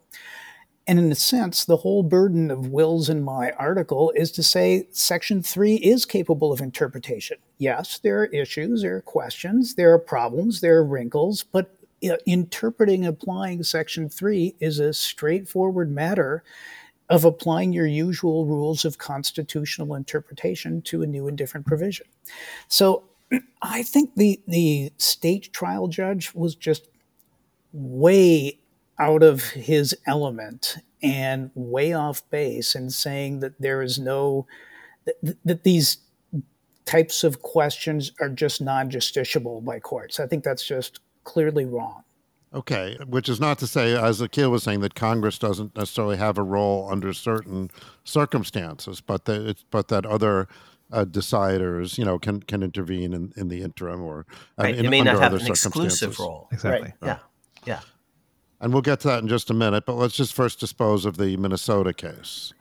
Will, you want to tell us a little bit about that This case? is the first of these cases that was filed. And the Minnesota Supreme Court has original jurisdiction over this kind of election law claim. And in essence, what they decided was, as to the primary, Trump can be on the primary ballot because anybody can be on the primary ballot. There are no rules. It's just up to the party. So the party wants a dog on the primary ballot, they can have a dog. We're just here to serve the party. As to the general election, that's not true. And they decided they would wait and see whether they had to deal with the general election. I think as a matter of election law, this is actually a quite defensible distinction. There is this idea that primaries are a place where parties have a freedom of association. As a practical matter, I can't help but have the sense that the Minnesota Supreme Court's attitude was, we were the first one to get this case, but we are not going to be the first one to answer it. Go bother somebody else. I don't know if that's the best way to behave, but it's understandable and not necessarily lawless. But you did say earlier, and you're right, and this is a classic Hart and Wexler issue. Mike mentioned earlier a Pullman case. There are some judges, they have a certain sensibility, like Felix Frankfurter, don't decide more than you have to. Hopefully things will just go away. And Will clerked for John Roberts, who sometimes has a certain sensibility of that sort, minimalism, don't decide more than you have to. But Will also said, and we've also talked about in previous episodes and maybe even this one, John Marshall, and saying what the law is, Marbury style, declaring the law. And he's saying on an issue such as this, yes, there are some costs about possibly deciding things anticipatorily and needlessly. Maybe you decide something that would have gone away quite naturally. But there's also a real cost in waiting because people, ideally voters, would like some guidance early on about who at the end of the day really is eligible and who at the end of the day isn't eligible. And this is one of the reasons, and this is in the Hart and Wexler casebook, that Will is co-editing, why we have things like declaratory judgments, because sometimes there actually is a real value and virtue in saying something, what the law is, and saying it actually at an earlier point rather than a later So point. I think when abstention doctrines work well, it's because there's a consensus that there's somebody who is the right person to answer this first. So at least the idea of Pullman abstention is, here's a tricky question of state law, the state should get the first crack at it, or various kinds of abstention. Abstention doctrines don't work as well when you're already in state court. Federal courts don't necessarily have jurisdiction. And so everybody is kind of pointing their finger at some other court in the hope, more like a hot potato, in the hopes that they won't be the one holding it when it's time to actually answer the question. And that can create the risk that just nobody wants to do the hard job of having to decide a case that's going to make people angry.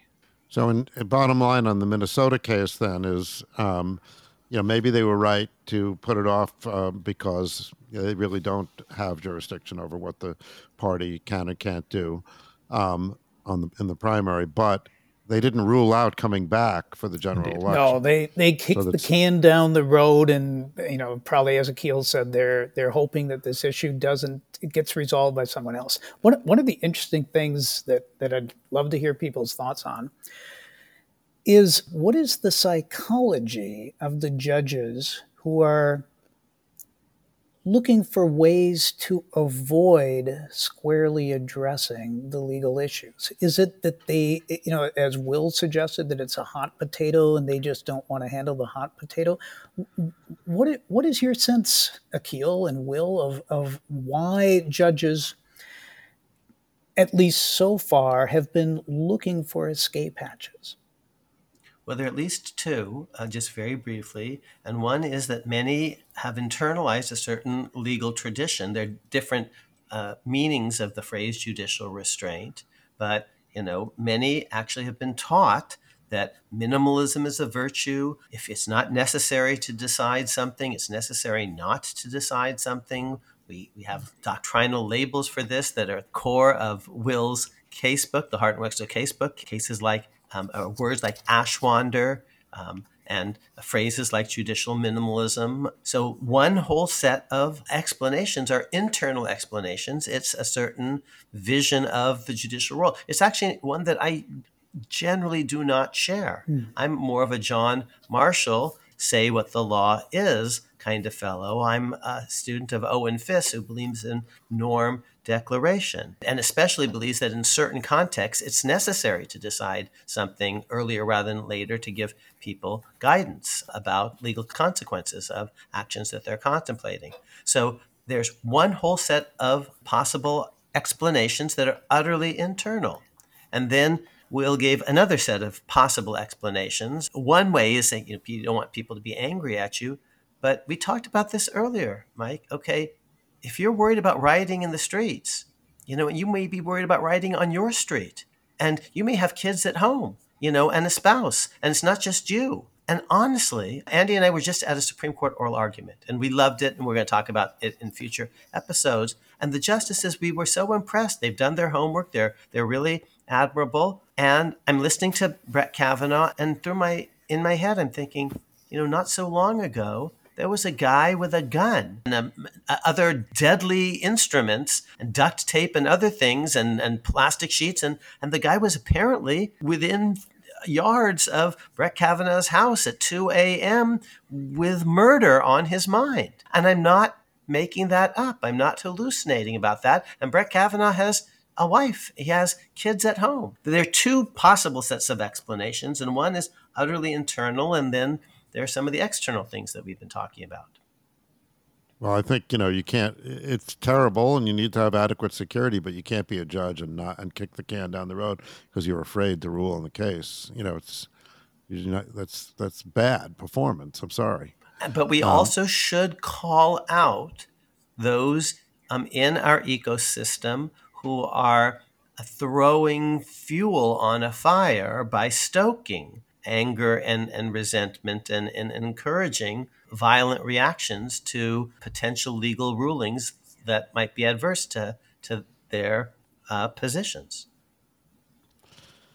Okay, so So those are the three cases that we've seen, and I imagine there'll be more.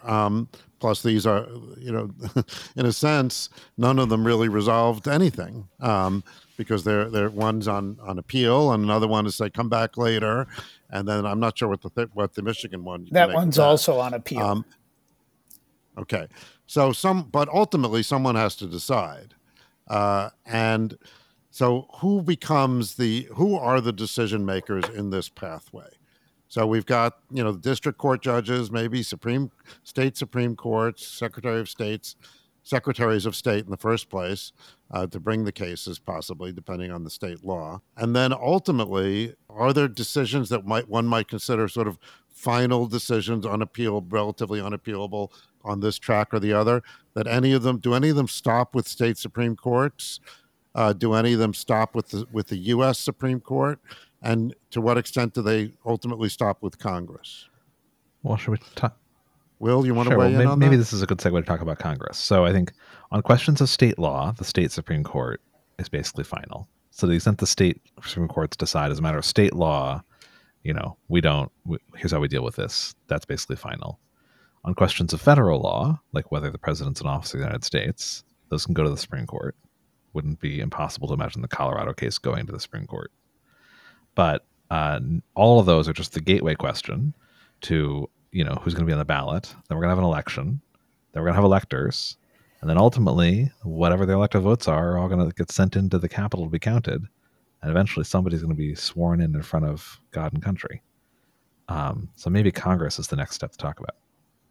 Yeah, my thought is that Congress is an important decision maker, and the word judge doesn't appear explicitly, but I think it's implicit in the structure of the thing, and I think it's strongly supported by precedents such that Congress does have the power to say when they open up the electors, and in theory they don't know what they're going to find until they open them up. They're kind of secret ballot of a certain sort. Oh, someone voted for someone who's 34. I can't count that. Oh, someone voted for Barack Obama. I can't count that. Oh, someone voted for George W. Bush. I can't count that. And I would say for the same reason, a conscientious congressperson could say, someone voted for Donald Trump, an elector, that is. I can't count that because on my faithful understanding of Section 3 of the 14th Amendment, I'm persuaded by everything else that Baude and Paulsen have said, and I think Donald Trump is not eligible. And I think that's actually a permissible thing for a congressperson to actually say and do. And I also think that just as a matter of basically first principles, because they are really, in effect, the judge, there's no one else who could, know the issue beforehand. How the elector actually voted is, again, supposedly secret. Also, I think in the practical nature of the thing, maybe the disqualifying events took place January 2nd, 3rd, 4th, 5th, the morning of the 6th.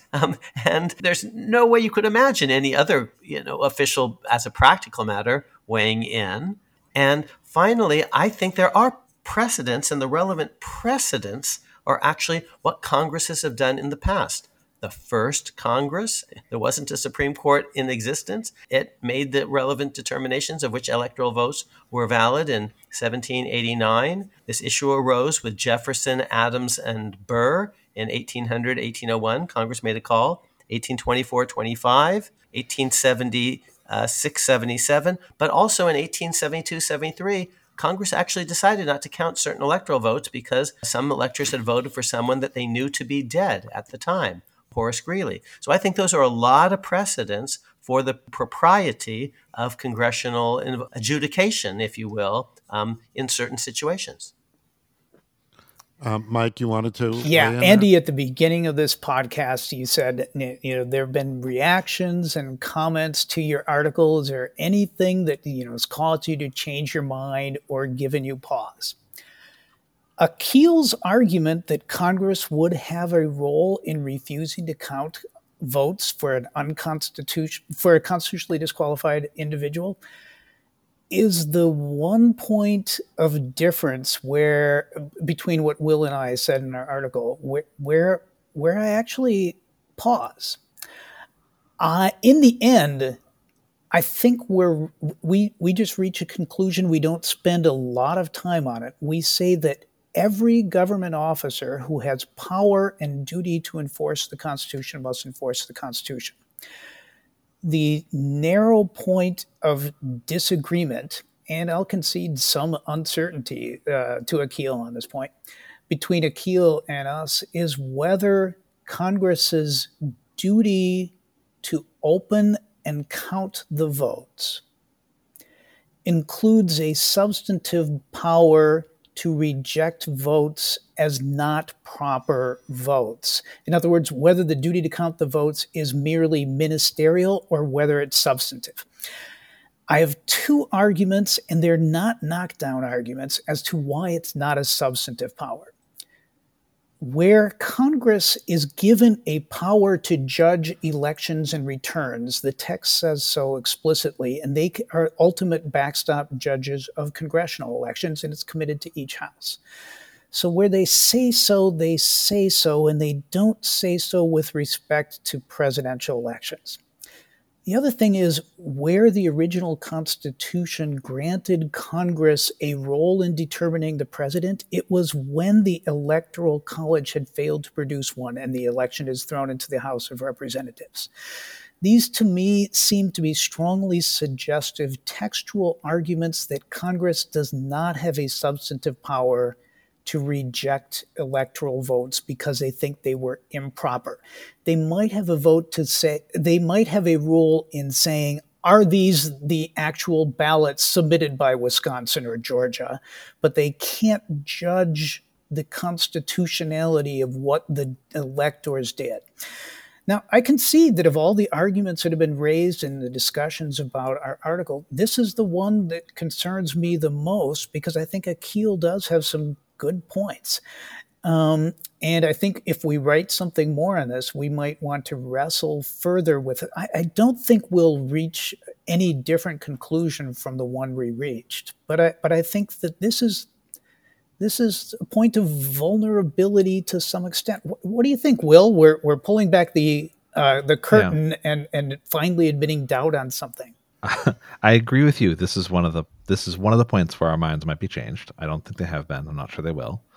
I would add two things. So I think, I am a little more willing than you to give some credence to what James Madison called liquidation, the practice of the political branches in the face of an ambiguous constitutional text. And so to the extent that the 12th Amendment is ambiguous on this point, Akil's precedents are powerful. To the extent it's unambiguous, then I think they're less powerful. And so one question is not just, what it says, but how ambiguous is it? There is also a statute here, the Electoral Count Reform Act, which amends the Electoral Count Act in the wake of some of the problems on January 6th, that I also don't think is totally clear on this point. So the Electoral Count Reform Act says there are only two grounds that you can object to an electoral vote in Congress. Either one, the electors of the state were not lawfully certified under a certificate of ascertainment of appointment of electors. That is, basically, these are not really the votes, right? These are fraud votes. Or the vote of one or more electors has not been regularly given. That phrase, regularly given, was in the original Electoral Count Act, and that phrase is the phrase that some think includes voting for a disqualified person. But that's a complicated history that has its own interpretation and liquidation, and then a question of when Congress reenacts the statute recently, what is it understanding that to mean?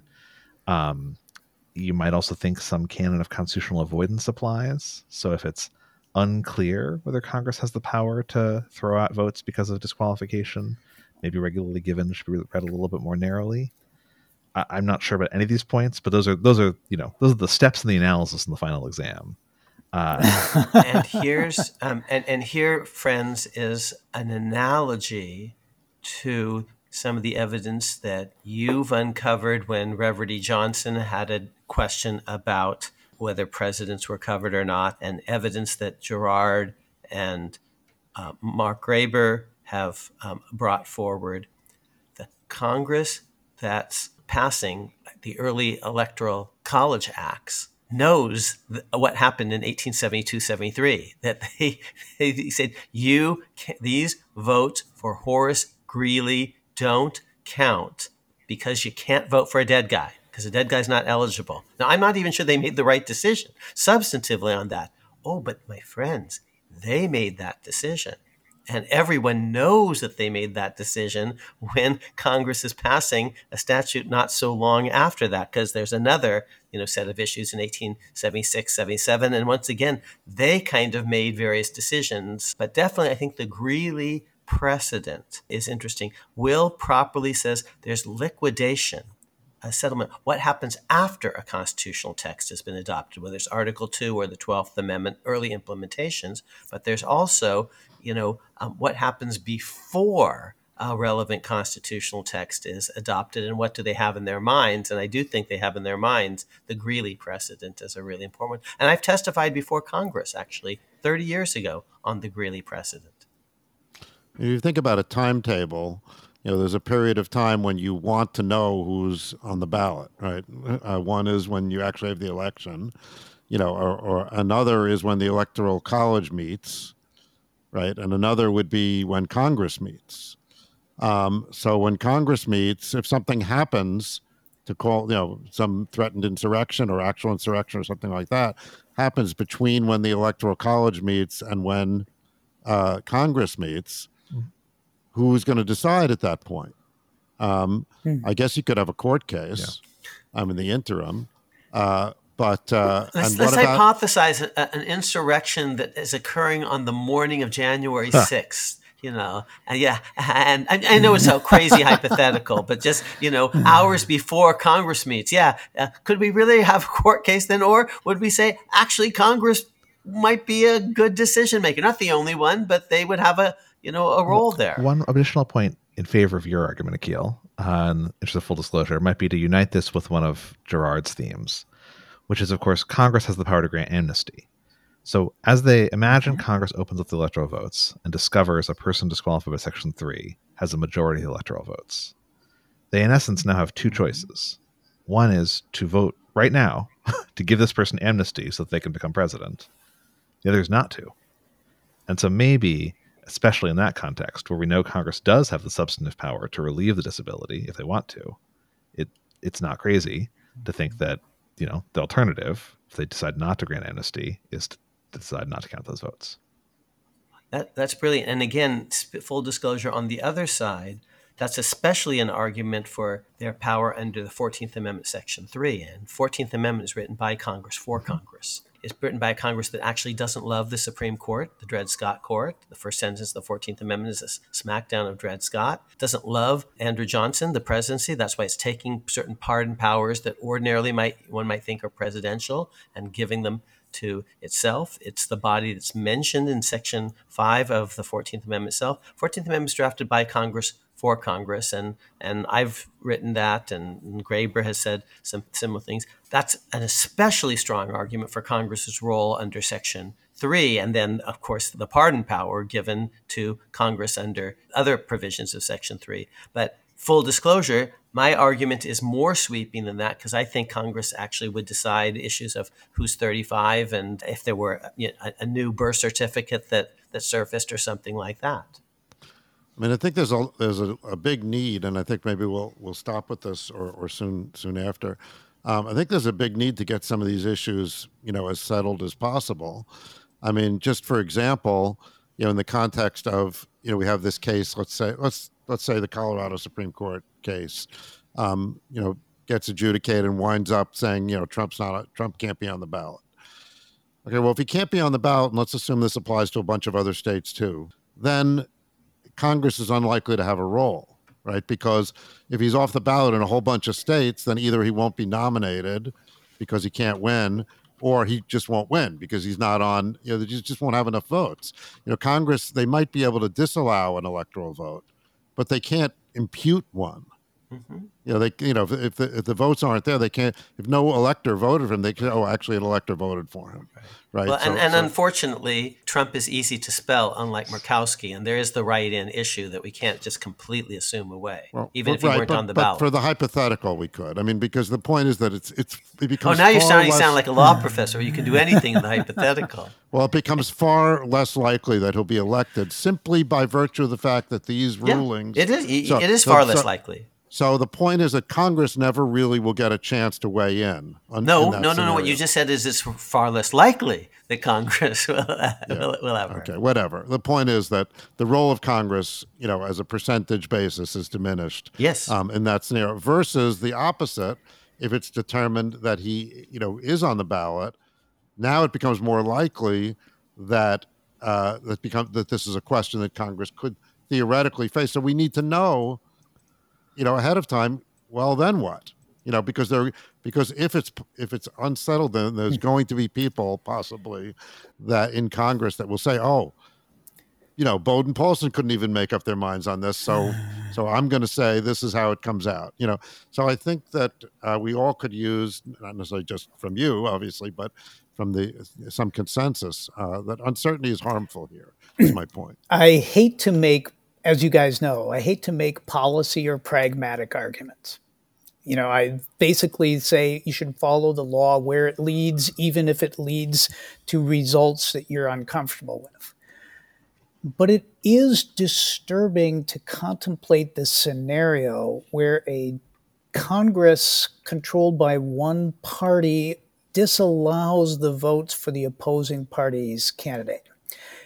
As between this issue ending up in Congress's lap, with a dispute about whether it actually has authority to reject electoral votes, and a decision by a court, the U.S. Supreme Court, definitively resolving the issue of eligibility, the preference has to be, even for me, a departmentalist, that the Supreme Court's decision would be the final and conclusive decision as to eligibility and the enforcement of Section 3. It is infinitely preferable that the Supreme Court rule on these issues sometime in early to mid 2024 to having these issues come up on January 6, 2025. Oh, that's just the wrong answer. So it's good that our audience should hear a little bit, because we're not all on the same page on every issue. One, as Mike just said, that sounds just like our friend Michael McConnell, and we disagree with our friend Michael McConnell actually about, okay, I know how to hurt a guy, okay, because you disagree with you love him all, and he says, okay, because it's not just judges that you want to have resolve these things, it's political secretaries of state and attorneys general and other election officials, but more than that, and this is what I wrote for my dear friend Will Baude in the Supreme Court review. I think Bush versus Gore was an utter freaking disgrace. I thought that the day it was decided. I thought that 10 years later when I gave the Dunwoody lecture at Florida. I thought that when Vic and I published a piece, Will was, and others edited, in which we referred to Bush versus Gore as rubbish. Okay, the framers would have been, and now I'm going to start every ounce of authority that I have as someone who spent a lot of time with the framers. It's absurd to think that they thought that this was for an ordinary court rather than for the high court of parliament. It's equivalent in America, the body that far and away has the most legitimacy to crown a king, to give the king the commission equivalent. Steve Calabrese, he doesn't have a commission because the commission equivalent is handed to him by Congress. The body that ultimately has the most authority and legitimacy in the founding, clearly, and in the Reconstruction, is Congress and not just some ordinary court. Now, I'm with you and with Andy. If ordinary courts have already taken him off the ballot as a practical matter, then problem likely to be solved, just because he won't get sufficient electoral votes. But if for some reason, actually, even if the Supreme Court said, he's eligible, that would not end it for Congressman Amar in any way, shape, or form. And Mike, on that day, if it actually comes down to whether Trump is actually going to be certified or not, you would not want, if you're actually being remotely pragmatic, right, you would not want Congressman Amar to actually just, sign off on the thing because 5 justices pulled a Bush versus Gore. I'll just say I hope it doesn't come to this. Justice Frankfurter speaks. Yes, I know. I'm with you. That's why we want, and we're all in agreement. Yeah. We're all friends, and we're all in agreement that this is a situation where we want early resolution. We are not actually Frankfurtarians who think, let's just wait and hope it doesn't happen. We want some clear rules even about who decides in advance. We have 13 months. It's December 6th, we're recording this. We have 13 months before January 6th, 2025. So we have 13 months to avoid the January 6th solution to the Section 3 problem. I hope we can manage it. I'm not sure we can. And on that note, we'll hope to hear more from the Messrs. Baude and Paulsen in writing, perhaps, on this. And of course, our podcast remains available to them, and hopefully they'll take advantage of it again as developments ensue. So thank you guys very much. Jaws 4, Godfather Part 4. Yeah. Hey, I want to see Godfather 4. So, okay, thank you.